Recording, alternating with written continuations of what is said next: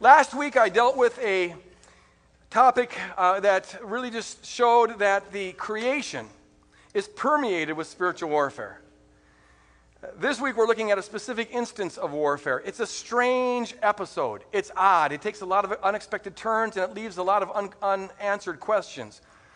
That's actually one of the ways that you know that this information is rooted in history, because it's not the kind of thing that someone would make up. When people make up stories, there's never really any surprises and there's no unanswered questions. But this is full of questions and full of strange turns. Luke chapter 8, we'll start with verse 26. And I'm reading from the TNIV version.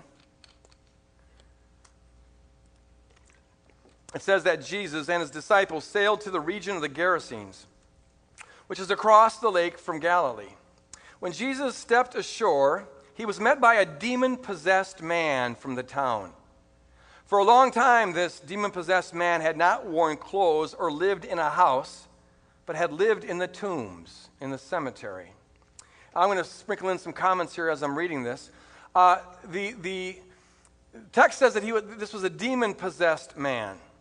The Greek says he was demonized. Demonizomai is the Greek.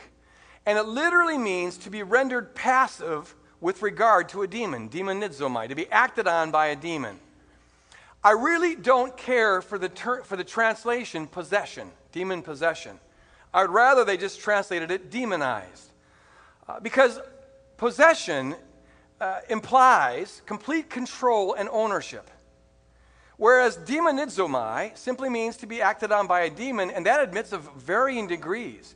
You can be very demonized or just a little bit demonized. It's not an all or nothing kind of thing. People often ask me, can Christians be demon-possessed? And my response is always to say no. Because if you're a Christian and have surrendered your life to Jesus Christ, you're owned and operated by Jesus Christ. You've been bought and paid for by Jesus Christ. You don't belong to anybody else. And the Holy Spirit's in the process of possessing you, taking over the areas of your life. And so you can't be both owned by Jesus Christ and owned by the kingdom of darkness. But Christians can be demonized. You can have areas of your life that aren't fully surrendered to the Lord and that have demonic energy to them, strongholds that you have, patterns of thought and attitudes and behavior that are acted on, that are passive with regard to demonic activity. So Christians can't be possessed, but they can be demonized. They can be oppressed. Let's move on. It says, when this man saw Jesus, he cried out and fell at his feet, shouting at the top of his voice, what do you want with me, Jesus, Son of the Most High God? I beg you, don't torture me. For Jesus had commanded the evil spirit to come out of the man. Many times it had seized him. And though he was chained hand and foot and kept under guard, he had broken his chains and had been driven by the demon into solitary places, into those tombs. A really interesting part of this passage. You'll note that this man, this thoroughly demonized man, had supernatural strength, at least at times. That is one of the most common denominators that you'll find among people who are thoroughly demonized. At least at times, they exhibit a strength that goes far beyond ordinary human capacities.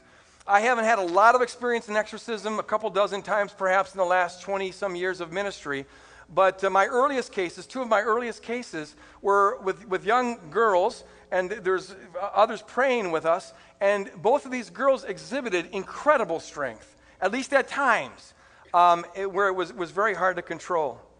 I also want us to notice that the demon drove this man into a solitary place. Now, this is a fairly extreme, in fact, a very extreme example of this. But my experience in ministry has taught me that there is a demonic power that when it gets really deep inside of someone, it leads them to disdain fellowship, to disdain people, to have a kind of screw the world mindset, and they want to go all by themselves. They always want to go off on a little island or a cave by themselves.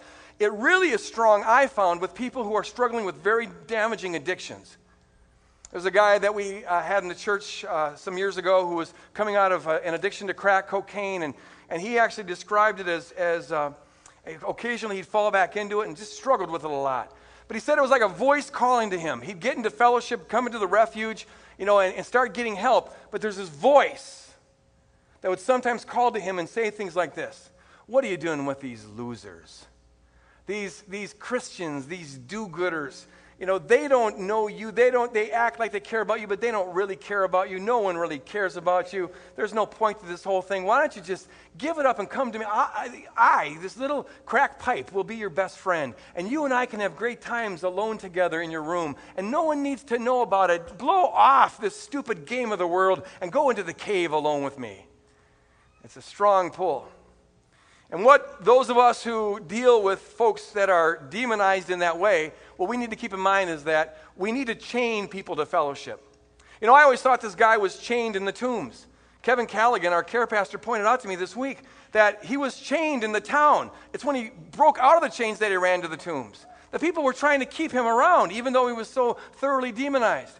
Folks, we need to hold on to people that are struggling with addictions and other thought patterns that make them want to retreat in the cave. Put chains of love on them and hold on to them. And if you yourself are one of those that tend to get this screw the world mindset, I'm going to go off on an island, I don't care about anything, don't care about fellowship or love or family, whatever, when that's coming on you, whatever you got inside of you to fight that, fight it. In Jesus' name, take authority over it and reach out to people. Let them hang on to you, because you need people when you're under the pull of that sort of demonic force. Okay, moving on. It says, Jesus asked him, "What is your name?" "Legion," he replied, because many demons had gone into him. And they begged Jesus repeatedly not to order them to go into the abyss. Let's pause again. Jesus asks what the name of this demon is. And all of a sudden now, the demon becomes plural. There's many demons there. That is a strange thing, but you find it a lot in cases of demonization, where it seems like the identity boundaries between demons is kind of foggy. Sometimes it's singular, sometimes it's plural. So now the demon starts talking in the plural and says, "We are many." There's a sort of diabolic irony to the demon's response at this point. A legion was a Roman military unit of between 4,000 and 6,000 people. And they were stationed in all foreign territories that the Romans had taken over. Their job was to ensure that this area didn't revolt against Rome, that they stayed under Roman rule.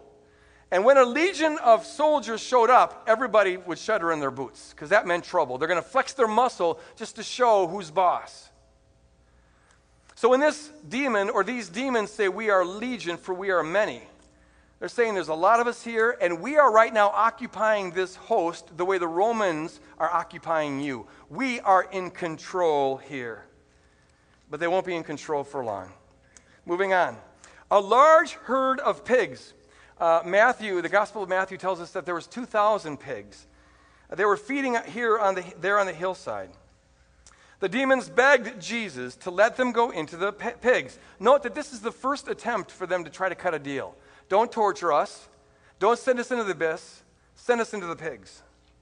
And Jesus, surprisingly, I think, gave them permission. When the demons came out of the man, they went into the pigs. And the herd rushed down the steep bank into the lake and was drowned. This is the massive pork suicide. In my opinion, this is the single most bizarre episode in all the Gospels. It's just bizarre. It raises so many questions and gives us no answers. No one would make a story like this up, really. This is too bizarre to not be true. Why did Jesus give permission to these demons to go into the swine? Why did the pigs commit suicide once they were demonized? We're not told. And what happened to the demons once the pigs died? Did they just kind of go off in the air, or did they go to the abyss, or what happened to them? We're not told. Luke just gives us the story as it was handed on to him from the apostles, and he doesn't fill in the blanks. There's just a lot of bizarre questions surrounding this, and that's the way reality is sometimes. What I do know is that on the precedent of this story, it tells me that, at least theoretically speaking, animals can be demonized. And when they are demonized, they go crazy. And there probably are a few people in the congregation for whom a light just went on. That's what's going on in my home. I had a cat one time didn't we have this cat? This cat was at least insane and maybe demonized. I don't know. It was just a bizarre cat. It was just... So when your cat's acting out, pray over it. And If it starts to levitate, you know you've hit something. Okay, let's move on. Hate when that happens. God. When those tending the pigs saw what had happened, they ran off and reported this in the town and the countryside, and the people went out to see what had happened. When they came to Jesus, they found the man from whom the demons had gone out. He was calmly sitting at Jesus' feet, dressed in clothes and in his right mind. And they were afraid. Now, wouldn't you think they'd be happy? Those who had seen it told the people how the demon-possessed man had been cured. Then all the people of the region of the Gerasenes asked Jesus to leave them. What a thank you. Because they had been overcome with fear. So Jesus, being a gentleman, got into the boat and left. This is again, very, very, very odd. Why were these people afraid? Now, I think part of an answer is this. We know from historical records and from archaeology that the land of this area of the Gerasenes was predominantly Gentile, not Jewish. It was predominantly pagan. And pagans would have interpreted what Jesus did as an act of sorcery or magic. And the average pagan was very afraid of sorcerers. They believed they were real, and they were afraid of them because sorcerers could get power over them. And so when they saw this incredible demonstration of power, they probably thought Jesus was a sorcerer, and that kind of scared them, especially in light of the fact that he just killed 2,000 of their pigs. And in all probability, given that large number of swine, this probably was the main livelihood of the entire town. So these people, yes, they're kind of glad that he got this demon out of the guy, but then again, you can never trust a sorcerer, and he just ruined your livelihood, so they're saying, would you leave before you do any more damage? I think that's what's going on in this passage. The man from whom the demons had gone out, it says, begged to go with him, but Jesus sent him away. Why? Saying, return home and tell how much God has done for you. So the man went away and told all over town how much Jesus had done for him. Now, here again, there's some interesting questions. Usually when someone asked to follow Jesus, Jesus would maybe give a little challenge, saying, do you know what you're doing? You know, this is going to require your life. But he would let people follow him. Here the guy was begging to follow Jesus, but he says, no, you go back to your town. And on top of that, very often, those of you who have read the Gospels will know that Jesus would tell people not to tell other people what happened. Don't go and spread this around. But in this case, Jesus says, go tell everybody. So what's going on here? I think, again, part of the answer is that we're here in a Gentile pagan region. This man wants to follow Jesus. But Jesus is going back to the Jewish region, and as many of you know, the Jews wouldn't have listened to a pagan testimony anyways. They're not interested in what pagans have to say. So he's not going to do much good over there. On the other hand, Jesus sends him back to the pagan area. Now, the reason why Jesus kept a lid on things in a Jewish area is because he didn't want to tick off the Jewish authorities too much before it was time. He was buying time, I think. He needed 3 years to lay the foundation for this coming kingdom. But in a Gentile region, that wasn't a concern at all. So he turns this man into an evangelist and says, go tell everyone what God had done for you. And note here, the emphasis is on what God did for you, because what those people need to see and need to believe is that it wasn't magic that did this, it was God. And so the man goes back to his town and says to them, God, working through Jesus, freed me. It wasn't magic. And so he becomes sort of a Christian evangelist to his pagan area. Okay, I want to quickly bring out 5 brief but important points from this passage that pertain to the warfare that all of us are called to be engaged in. 5 quick points. Point number 1, simple and basic but important. Demons are real. They are real, folks.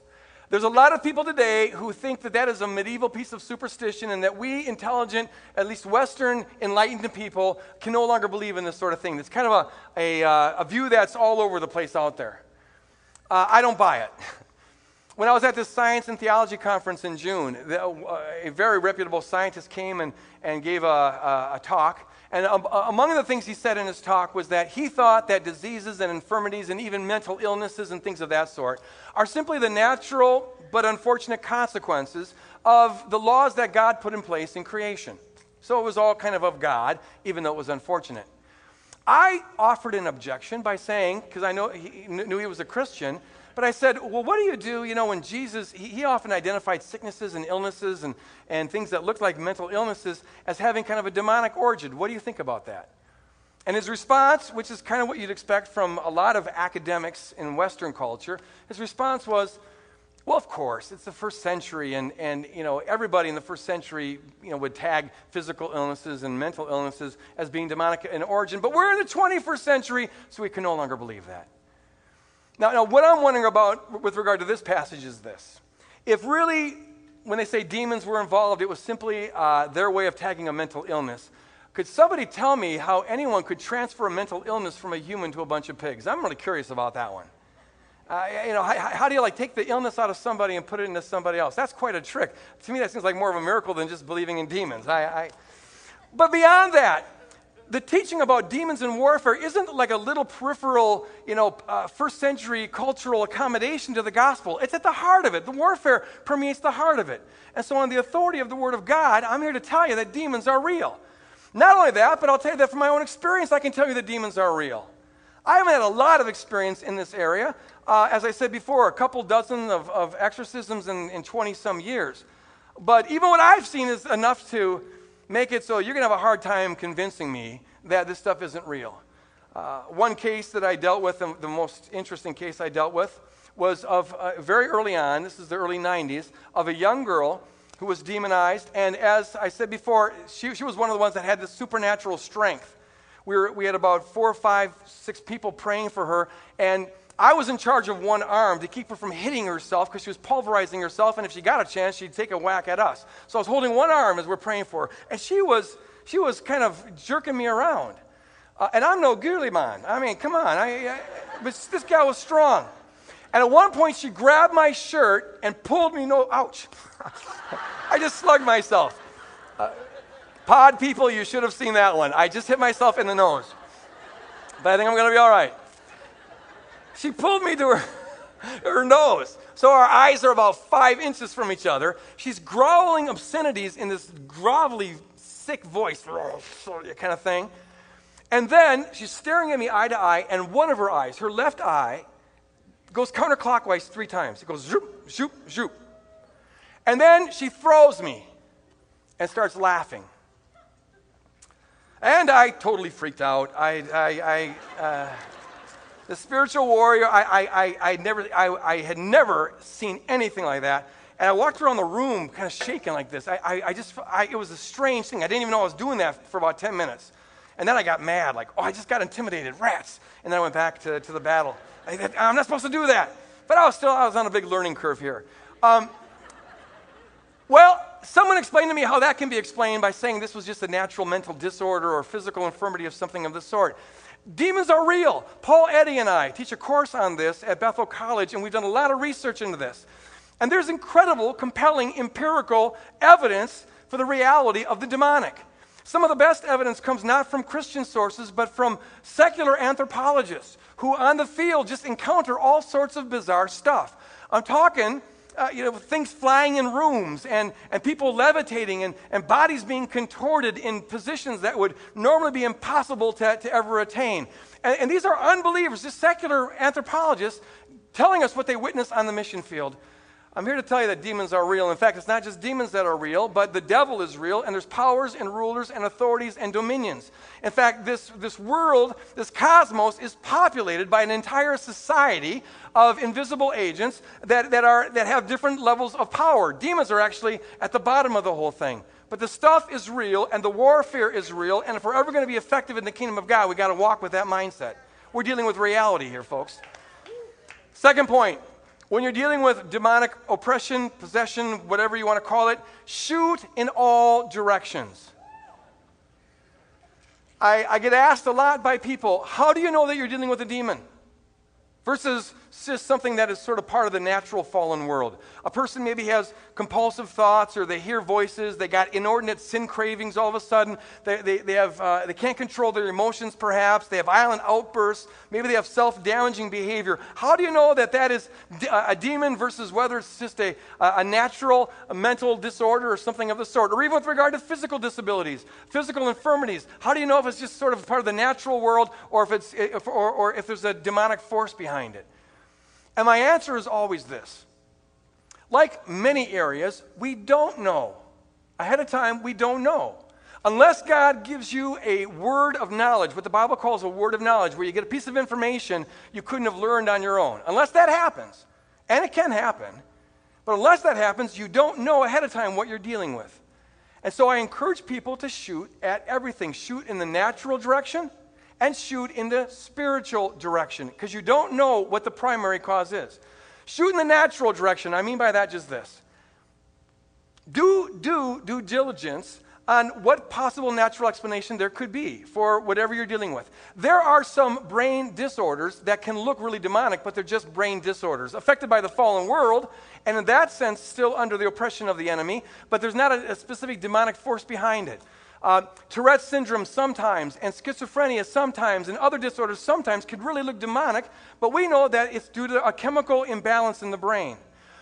Realize that the brain is simply part of your physical body. It is the most complex muscle in your body, but it's a muscle nonetheless. It operates by being finely tuned in terms of its chemical balances. And when the chemicals and the firings of the brain don't operate just right, it can make a person's experience of the world and therefore interaction with the world completely bizarre. And sometimes it can look demonic. When what they need really is medication to level the playing field in their brain. I know some Christians have had weird hang-ups about taking a psychiatric medication. But that's no different than taking Pepto-Bismol for an upset stomach. It's just a little bit more complicated because the brain's a lot more complicated than the stomach. So if you need medication for mental disorders, then take medication for the disorder. There's no shame in that. And if you need medication for a physical disorder, take medication for that disorder. There's no shame in that. Shoot in the direction of the natural. But at the same time, shoot in the direction of the spiritual. And come against anything that might be there in the spiritual realm that's either causing this or at least aggravating this. I always tell people this. Look, it may be that a person has a weakness or a vulnerability just by virtue of being born in a fallen world. They have either a mental or a physical weakness that is there. And so the primary cause is maybe physical. But at the very least, Satan, if he's got any spare reserves, would love to keep that person in that state of weakness and vulnerability and maybe pain. So he'll assign something to keep that person in a state of vulnerability and pain. Now the main problem is a physical one, so you've got to address it physically. But it's also being aggravated by these demonic forces, so you've got to address it spiritually. Shoot in both directions. I always tell people when they manifest something, that whether it's compulsive thoughts or attitudes or whatever, I say, well, let's get that checked out by doctors. At the same time, let me pray for you. And I come against anything that might be there in the spiritual realm. I say stuff like this. Lord, if there's anything in the spiritual realm that is causing or at least intensifying this infirmity, I take authority over it in Jesus' name. I bind it in Jesus' name. I apply the victory of the cross to this in Jesus' name. I declare this person and their mind and their body to be kingdom property. So everything in the spiritual realm that's not of God has got to leave right here and right now. And you pray along those lines. And you'll find out eventually what it primarily was on the basis of what works. If the medication helps, that means that at least the physical problem was part of the problem. If you find that doing the warfare prayer frees the person instantaneously, that means the spiritual issue was the primary thing. But to go into it, you shoot in both directions. Point number 3, engage in spiritual warfare simply. Simply. When I first encountered the demonic in the late 80s and early 90s, I, as a Christian, always believed it was true. I just never had experienced it, so it never really impacted my life. It wasn't really part of my worldview. When I experienced it, it broke my world open. I just had a different way of looking at the world. And the way I respond to these sorts of things is I do research. So I spent a number of years researching spiritual warfare and the demonic and the Bible, what the Bible says about it. My books, God at War and Satan and the Problem of Evil, are the fruit of that research. Now, in the early stages of this research, I went to a lot of seminars on spiritual warfare. And I will tell you that 90% of what I heard in 90% of these conferences, I don't think had anything to do with the Bible. Most of it was a version of hocus pocus, folks. I'm sorry. I was shocked to discover this. A lot of it was just very flaky. In fact, a lot of it looks a whole lot like the way they used to do exorcisms among the pagans in the ancient world. Ancient Egyptians, they had magical incantations and formulas and charting out, lists of demons and powers. And the exorcist had to have all this knowledge about who ranks over who, and you got to get the name. And if it's this demon, you got to use this prayer. And if it's that demon, you got to use this prayer. And make sure you're buying this kind this way and that kind that way. And do this one first and that one second and this one third. And make sure you bind it in the head and not the stomach because people get upset. But if it's this kind of demon, you bind it in the stomach and not the head because it will give them a headache. And all that, it was like, where are you guys getting this stuff? It was just this formulaic kind of magical approach to things, sometimes using trinkets and charms and holy water and all sorts of stuff. None of that was in the Bible. And then a lot of times they would do these background checks on people. In fact, a lot of the time, where they do this interrogation list.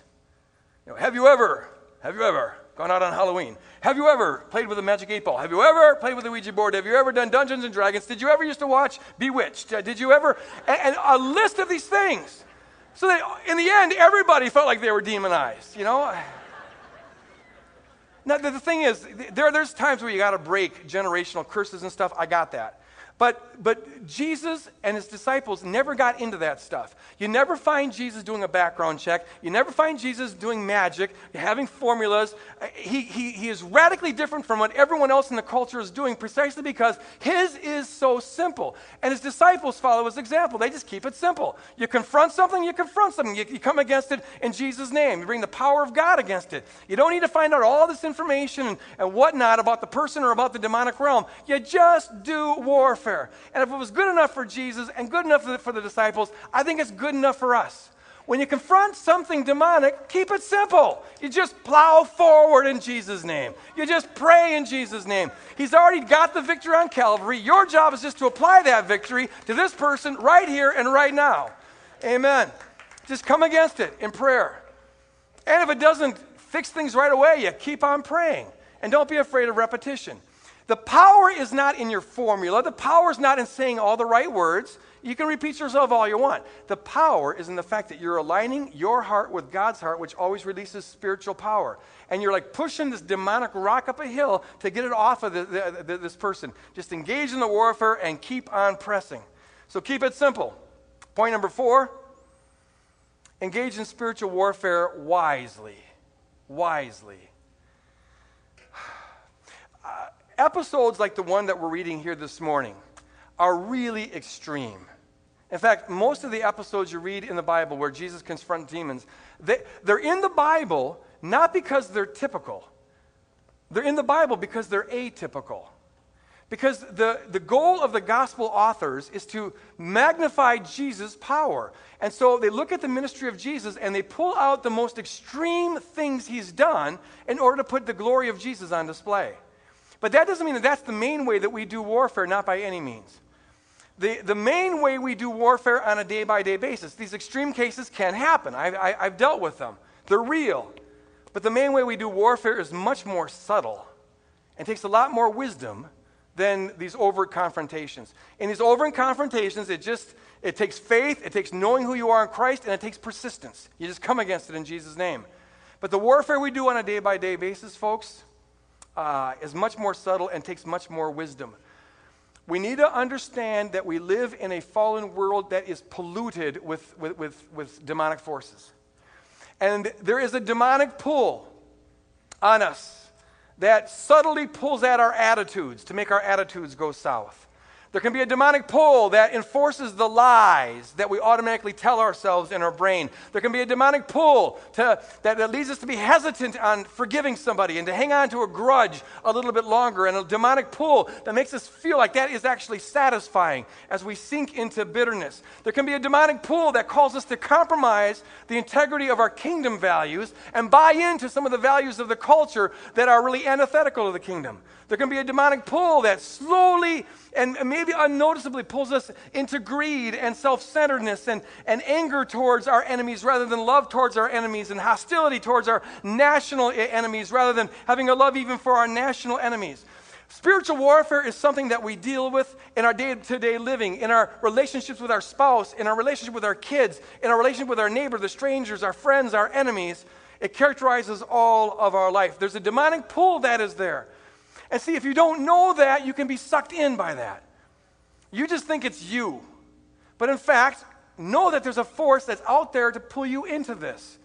When you fall back into that negative attitude that you've once got out of and now starting to characterize you again, notice that and take authority over anything in the spiritual realm that might be pulling you in that direction. Get mad at that. Don't go killing yourself over this. Get mad at that and realize that it's more than just about you. When you're gossiping about people in the office, that's more than just gossip. There's a power that's laughing at the whole thing because he's using you all as pawns. See the bigger picture here. And I encourage you here, as well as in the overt cases of demonization, to shoot in both directions. Take authority over what you need to take authority over, but also shoot in the direction of the natural. Ask yourself the question, what can I do concretely to keep myself from falling back into that attitude or that behavior or that habit? Walk in wisdom about this. Don't think that taking authority over things in the spiritual realm is going to fix you. There's sometimes things that you've got to do, practical, wise things to keep from falling. So, for example, single folks, listen up. If you find that you go out on dates and sometimes end up in the sack with somebody, yes, take authority over whatever it is in your being that's making you vulnerable to that. And apply the blood of Jesus and revoke it and whatever. At the same time, ask yourself the practical question, how can I avoid those kind of situations where I know I'm weak in? Maybe you want to ask a friend to hold you accountable, and you call them before the date, and you call them right after the date, and you have to give an honest account of what happened. That helps. Maybe for a year or 2 or 3, you don't go out on dates alone. Maybe that's just a weak area for you. Whatever it takes to put up props to help you walking in the straight and narrow, do that.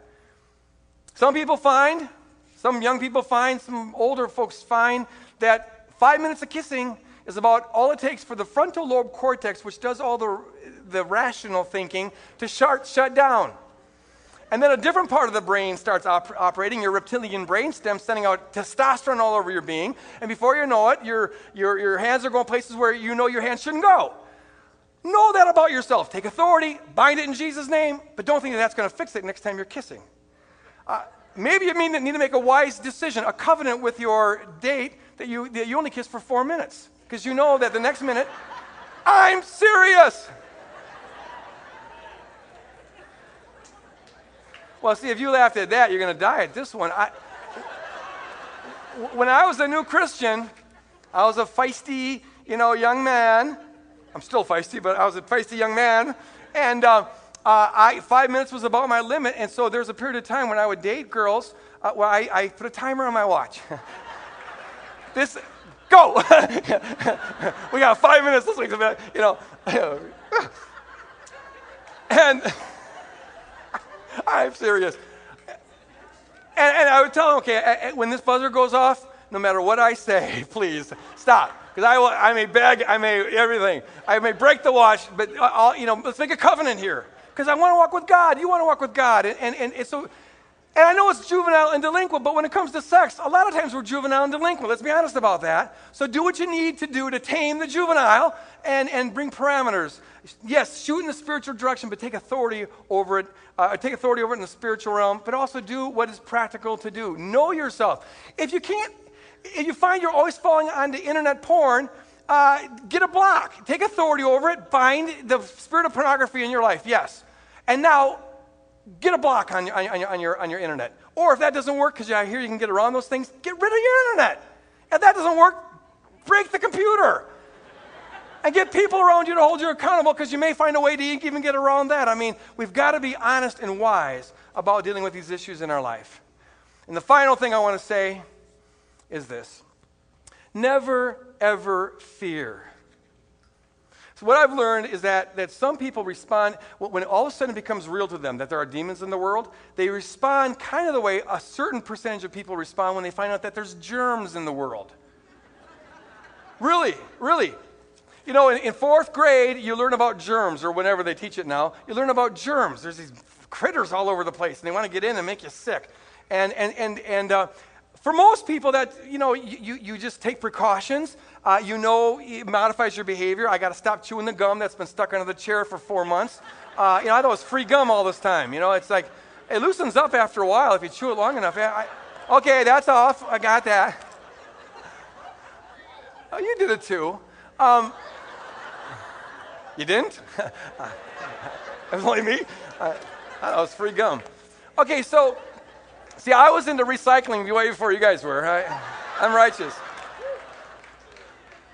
And you know that you're supposed to wash your hands after you go to the bathroom and whatever. Okay, so, and then you get on with your life. But a certain percentage of people, when they hear about germs, it like jars their brain. All of a sudden they become obsessed with germs. And it does more than just modify their behavior. It starts to control their behavior. And they can become paralyzed in fear. And they start acting like little versions of Howard Hughes, where they wash their hands compulsively or something of the sort.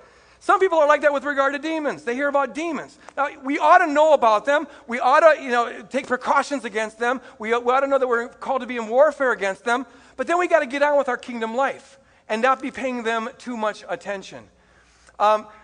Never should the lesson or the knowledge about demons paralyze a person in fear. It can be scary at first. I got that. I'm telling you that there are little spiritual viruses all over the place that are trying to get into your being. That's true. I hate to be the bearer of bad news, but that's the same as physical viruses and germs. They're trying to get into your being. We got to deal with that. Not only that, but I'm telling you that they're just the bottom of the pack. They're the grunts of the spiritual realm. You've got fallen angels, principalities, powers, dominions, authorities, and Satan himself to contend with, and they pollute the environment. Now aren't you scared to death? But see, I've got good news for you here. If you know who you are in Christ, you have immunity. You have immunity. You have got the best sanitation in the universe. You have no business fearing these things. Look at this passage here. It's found in the first chapter of Ephesians. And I'll be done in 4 minutes. Tell the children in this area we're going to go over just 4 minutes. It says, God, this is so incredible. God raised Jesus from the dead and seated him at his right hand. That's the position of power. And it's a Jewish phrase for the power position. So God seated Jesus in his power position in the heavenly realms, far above, not just a little, all, not just some, rule and authority, power and dominion, and every name that can be named, not only in the present age, but also in the one to come. And God placed all things, not just some things, under his feet. This is starting to sound good, isn't it? Now look at this. 7 verses later, Paul says this. God raised us up with Christ and seated us with him in the heavenly realms in Christ Jesus. Yes! Do the math. Jesus is far above all powers. We're seated with Jesus, therefore we are seated far above all powers. Christians, you got no business fearing these little spiritual viruses that are called demons. You're at the top of the spiritual food chain. They're at the bottom of the spiritual food chain. You got no business being afraid of them. For a Christian to be afraid of demonic forces is like a lion being afraid of an ant. Or it's like a mighty warrior being afraid of a toddler with a little toy gun. You've got no business being afraid of them. Know who you are in Christ Jesus. Know where you're seated. Know who's got you. Know what your true identity is. When you find yourself being assailed by demonic forces or someone you love, you feel like there's an oppression there. Do not freak out. Never fear. Perfect love, it says, casts out all fear. God has not given you a spirit of fear, but of power and of love and a sound mind. When you are confronting spiritual forces, this is the time to remind yourself what is true. What is true?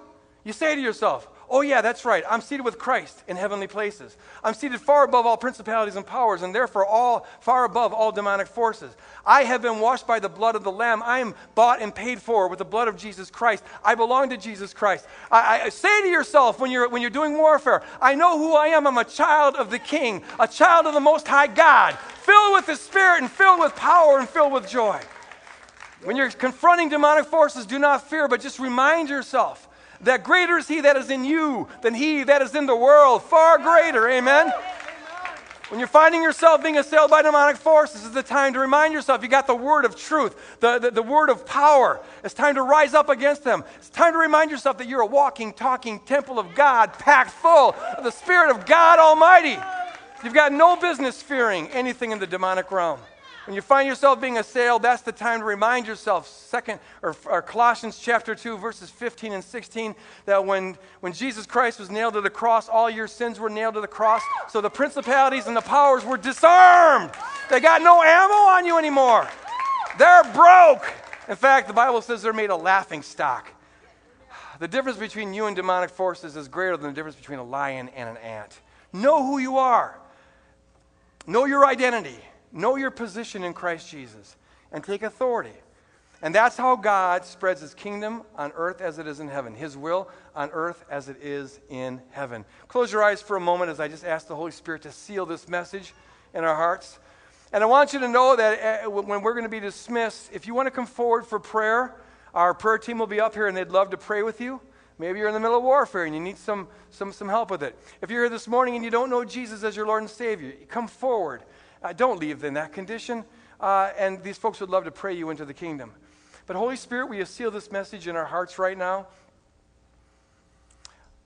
If there's anyone here that is plagued by fear over anything that was said this morning, Holy Spirit, will you just show them that there need be no fear? Let perfect love cast out fear. And Holy Spirit, help them to take thoughts captive so they know their true identity in Christ Jesus. Give them a spirit of fearlessness and boldness so that they can see the enemy realm as a laughing stock instead of something they need to be paranoid about. And Holy Spirit, help us to be honest with ourselves as I ask this question. Is there any area of your life where you are rendered passive with regard to demonic activity? Is there an area of your life that's not surrendered to Christ?